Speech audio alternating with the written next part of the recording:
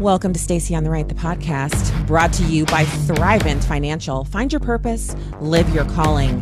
You can actually access general financial professional opportunities by going to thrivent.org or emailing david.sample@thrivent.com. Find out more at familyvisionmedia.org, where you can click the banner ad and check into this new opportunity. Today, it's my pleasure to welcome Danielle Mulherin, wife, mother, business owner, education training volunteer for Tourette Association of America. And I'm really interested to talk with Danielle about how this interfaces with public education and the opportunities for parents to improve their interactions if they're in this situation. So, Danielle, thank you so much for joining us today. I was wondering if you could start off by just giving us a brief overview of Tourette syndrome and helping us to understand what it entails for families. Yeah, Stacy, thank you so much for having me on today. And this is definitely a topic that I really love to talk about and give exposure to. For those of you who are not familiar with what Tourette syndrome entails, it is a neurodevelopmental disorder. It becomes evident usually in early childhood or adolescence, but it's part of a spectrum. So it's characterized by tic disorders, motor and vocal tics. Some examples of what a motor tic would be: repetitive blinking of the eye, shaking of the head, shoulder shrugging, things that just look strange to somebody who wouldn't know that you had Tourette syndrome. We call them tics. And the kid might say, why is she doing that over and over again? Vocal tics are anything from clearing your throat repetitively, saying words repetitively. I know the media has kind of given Tourette syndrome quite a stigma. There was a movie back in the 90s called Deuce Bigalow, Mill Gigolo, and it featured a character that just basically just screamed cuss words and obscenities all the time. That's not really what Tourette's is all about.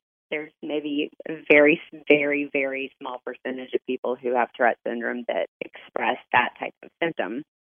But more importantly, Tourette syndrome is very much associated with other co-occurring conditions, such as OCD, ADD, ADHD, obsessive compulsive, anxiety, depression. So it is a spectrum, and there's different severities of it. And, not every Tourette's patient is the same.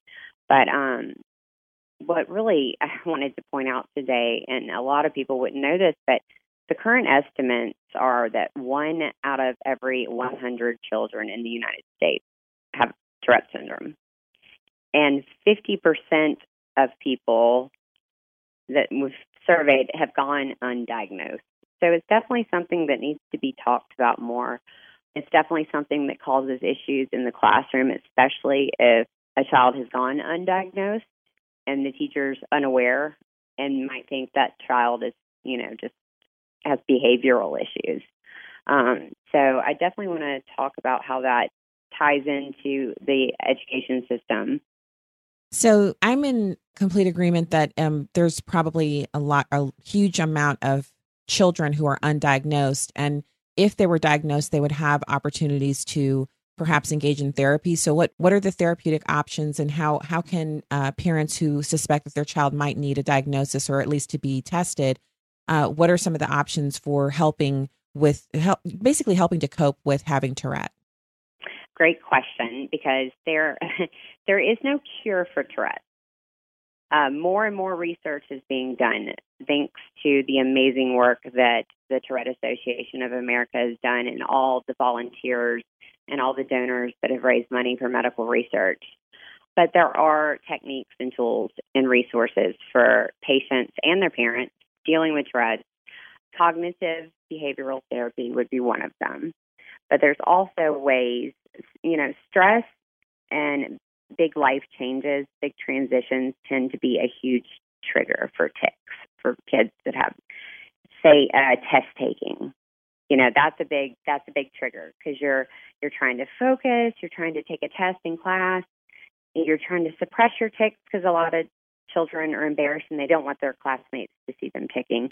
So they're focusing so much on that they just become completely overwhelmed. So TAA offers a lot of resources for education providers, such as teachers, on how to help those children maybe have some extra time to finish their quiz, or maybe they can go into another room, a quiet room, and test by themselves in a quiet room, or maybe take a break if things are becoming too overwhelming. But the best resource is to go to Tourette.org. There is just an endless list of tools, researches, local chapters, support groups, information for medical professionals. And we're still working on learning more about how we can treat the symptoms. Medication would be a last resort. It does seem to help for some, but that's always a last resort. But more of trying to just know what triggers those stress things and try to avoid those high stress situations that could trigger it, or allowing them to be free to let their tics out. That was the biggest help for me. I was diagnosed at age 9, and my mom was just instrumental in not only communicating to my teachers each new school year. She would pull my teachers aside at orientation and tell them, my daughter has Tourette syndrome. This is what it looks like. This is also what comes along with it. And it gave my teachers an understanding, so if they saw it in class, they didn't call me out and embarrass me. Or they might pull me inside and say, Danielle, do you want to go in the other room and have your, finish your test in there? Would that be easier for you? It was so helpful. But my mom also, God bless her, she was always so amazing about encouraging me to talk about it with my peers, to own it and not be ashamed or embarrassed of it. I used to get bullied a lot, and I would play it off, and I would I don't know what you're talking about. If somebody asked me, like, why do you keep doing that? And so one day I just decided to tell everybody in my class, like, this is what I have. I have Tourette syndrome. It's kind of like if you have a mosquito bite that itches really bad. You don't have to scratch it, but the urge to scratch an itchy mosquito bite is almost unbearable. And I like to tell people that's kind of how a tic is. You don't have to do it, but the urge to do it is unbearable. So after I explained that to my classmates, it was the most liberating feeling, just finally coming out, addressing it. And after that, there'd be times would be on the playground, and maybe kids from another class, was making fun of me or saying, like, why does she keep doing that? My classmates would actually start advocating for me and saying, oh, she has Tourette syndrome, and kind of explain it to them and say, yeah, there's nothing wrong with her. She's smart. She's fun. She just has something called Tourette's, and then they would explain it. So it was awesome. So just encouraging your children to just own any of their differences and being confident enough to talk about it. It's encouraging and instilled confidence in me that carried on throughout my life and in my career, that now I just want to encourage children who are suffering with this. Now, it's not easy, but I don't want kids being bullied.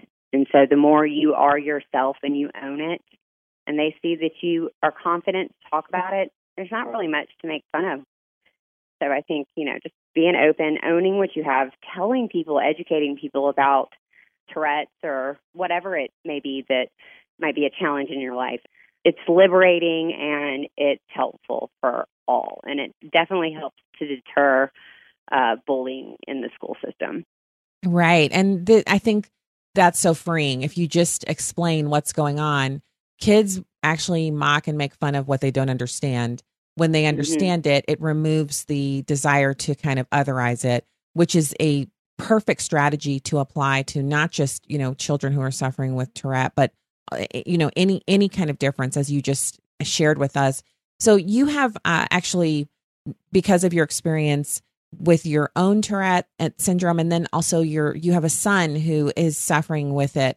Could you talk a little bit about the importance of the parent-teacher communication and relationship between those two individuals can make a huge difference for kids? Yeah, definitely. My son is 9 years old. He's third grade. His is not severe, starting to notice earlier this year. And I think just really the stress of COVID, the stress of, all that was going on in our world and still is. But at that time, it was just, I was starting to kind of notice Tourette-like tendencies in him. And I'm like, oh God, please, I'm praying that he doesn't have it. And it might just be because he's extra stressed right now. So not full on like the way I had it, but definitely the OCD, the anxiety, the perfectionist tendencies. So I called this and just some emotional things going on with COVID. So I called his teacher and I said, listen, we're having a rough time with Price at home right now. Like his anxiety is really high. He's kind of acting out, and I've noticed some things. I explained to her that I had Tourette syndrome, and I explained to her, if you see him doing stuff like this in class, things I've been noticing at home, just be mindful that he might not be able to help it, that he's not a bad kid and he's not trying to be disruptive. This year we didn't have much support from, and I will not name names, from the particular teacher. And so my next step was to go to the principal, and he was phenomenal. He made sure to talk to Price's 3 teachers that they rotate with, and just to say, hey, look out for him. If you see him getting really worked up, he might just need to take a water break, or tell him he can come up to my office and just sit and chill for a minute and talk. So, just having that communication can go leaps and bounds for your children's success in school, and knowing that they have somebody that they can go to, whether it be a teacher or the principal or another staff member that they feel safe talking to. And,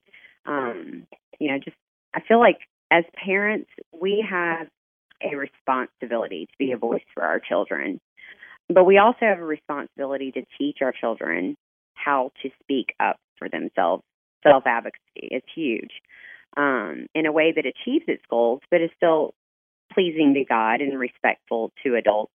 But being able to articulate their needs, and if, your teacher's not being very receiving of your request, then you can come talk to somebody else or talk to me about it, and I can have a conference. But just the power of communication is huge. When the teacher and the parent are on the same page, it's a collaborative relationship. But it's not the teacher's job to parent your child. It's your job, and it starts at home, and it starts with teaching your kids healthy ways to manage things. Faith plays a big part in how we handle things. And I think raising our children in the word of the Lord is something that has helped my child, handle things in a better way. We pray about it. I know you hear a lot in the news today that there's so many problems with the school system, but I really think it starts at home, and parents being, proactive in their child's education and proactive in raising them right at home. That is such a great point. And I like to also just highlight that for parents, no matter what issue your child is working with or working through, the partnership with the teacher is key.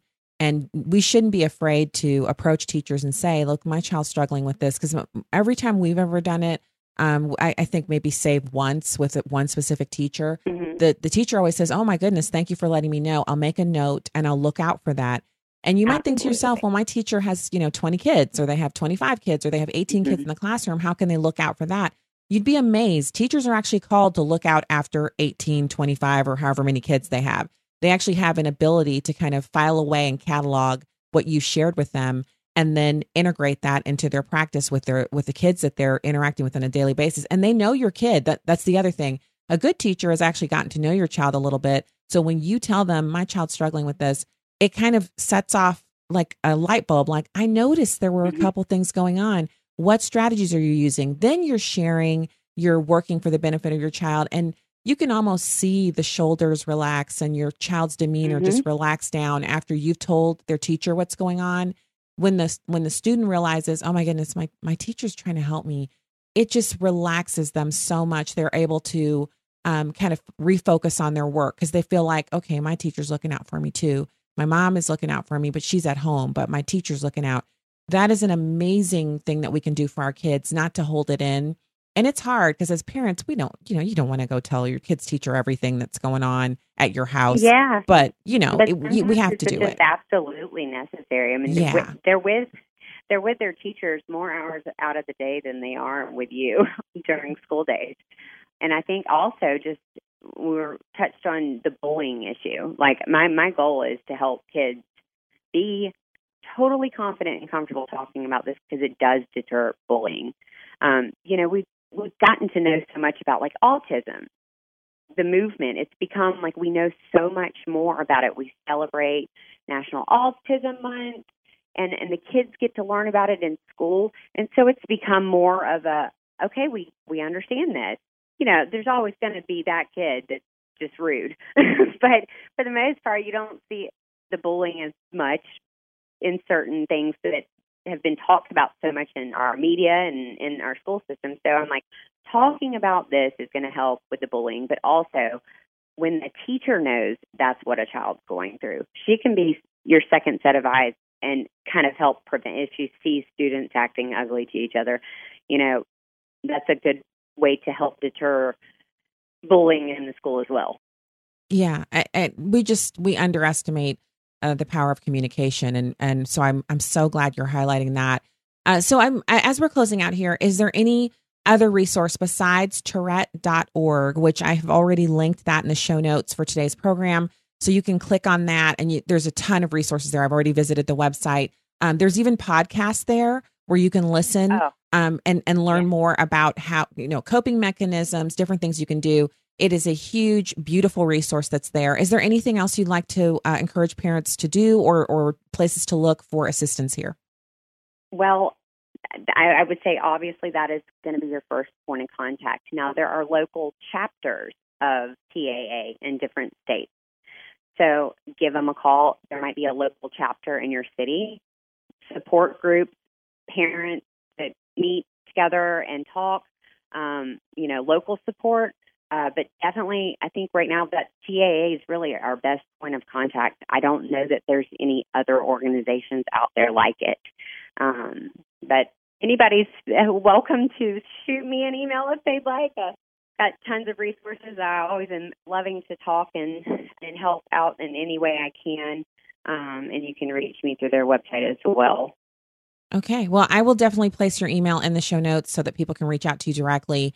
I'm so excited by the energy that you have around this, the calm presentation, and the way you're able to make something that, as you said, Hollywood has kind of otherized and stigmatized Tourette, where it's really not as, first of all, it's not as comical. Second of all, it's not as jarring or it's not as much of a spectacle as they've made it out to be. Rather, it is just another condition that we as humans can suffer from. And there's no reason to suffer from it when we can educate and co-opt people into advocating for us, as you did as a child and as you're helping your son to do. I'm so grateful for your advocacy and your willingness to go out and work and volunteer and train and do all of that, because, some people, when there's something that they have to deal with, they go inside. You've chosen to go outside to help other people, and that is so commendable, and we so appreciate your time today. Thank you very much. And thank you so much for having me, Stacey. It was a pleasure talking with you. It was great to talk to you, too. And we will have to get into our other shared interest of you are an antique dealer on another podcast. And art. It's such a cool mix of activities. Daniel Mulherin, wife, mother, business owner, education training volunteer for Tourette Association of America. Thanks for your time today. God bless. Thanks, Stacey. All right. Great to talk to you. So I want to tell you guys about an opportunity that is going on right now, which is Thrivent Financial. It's thrivent.org. You can find your purpose and live your calling by joining in their recruitment efforts. Are you interested in a career with meaning and purpose? You can actually have that as a Thrivent financial advisor, combining your values, drive, and skills to create a rewarding career, helping others reach their financial goals. At Thrivent, you have the support of a Fortune 500 company backed by a 100-year legacy. To explore what it means to do work that matters, email david.sample@thrivent.com or visit thrivent.com careers. All of this information is also in the show notes on today's podcast. And one more thing, you might be struggling with trying to decide what kind of health insurance to use or whether to use health insurance at all. And by that, I mean, possibly you're considering a shared health option. Well, I want to tell you about the affordable option that we have been so excited about here, joining with 40,000 other households who are participating, and that is the Alliance for Shared Health. You can sign up for health sharing by going to stacyontheright.com or familyvisionmedia.org and clicking the link.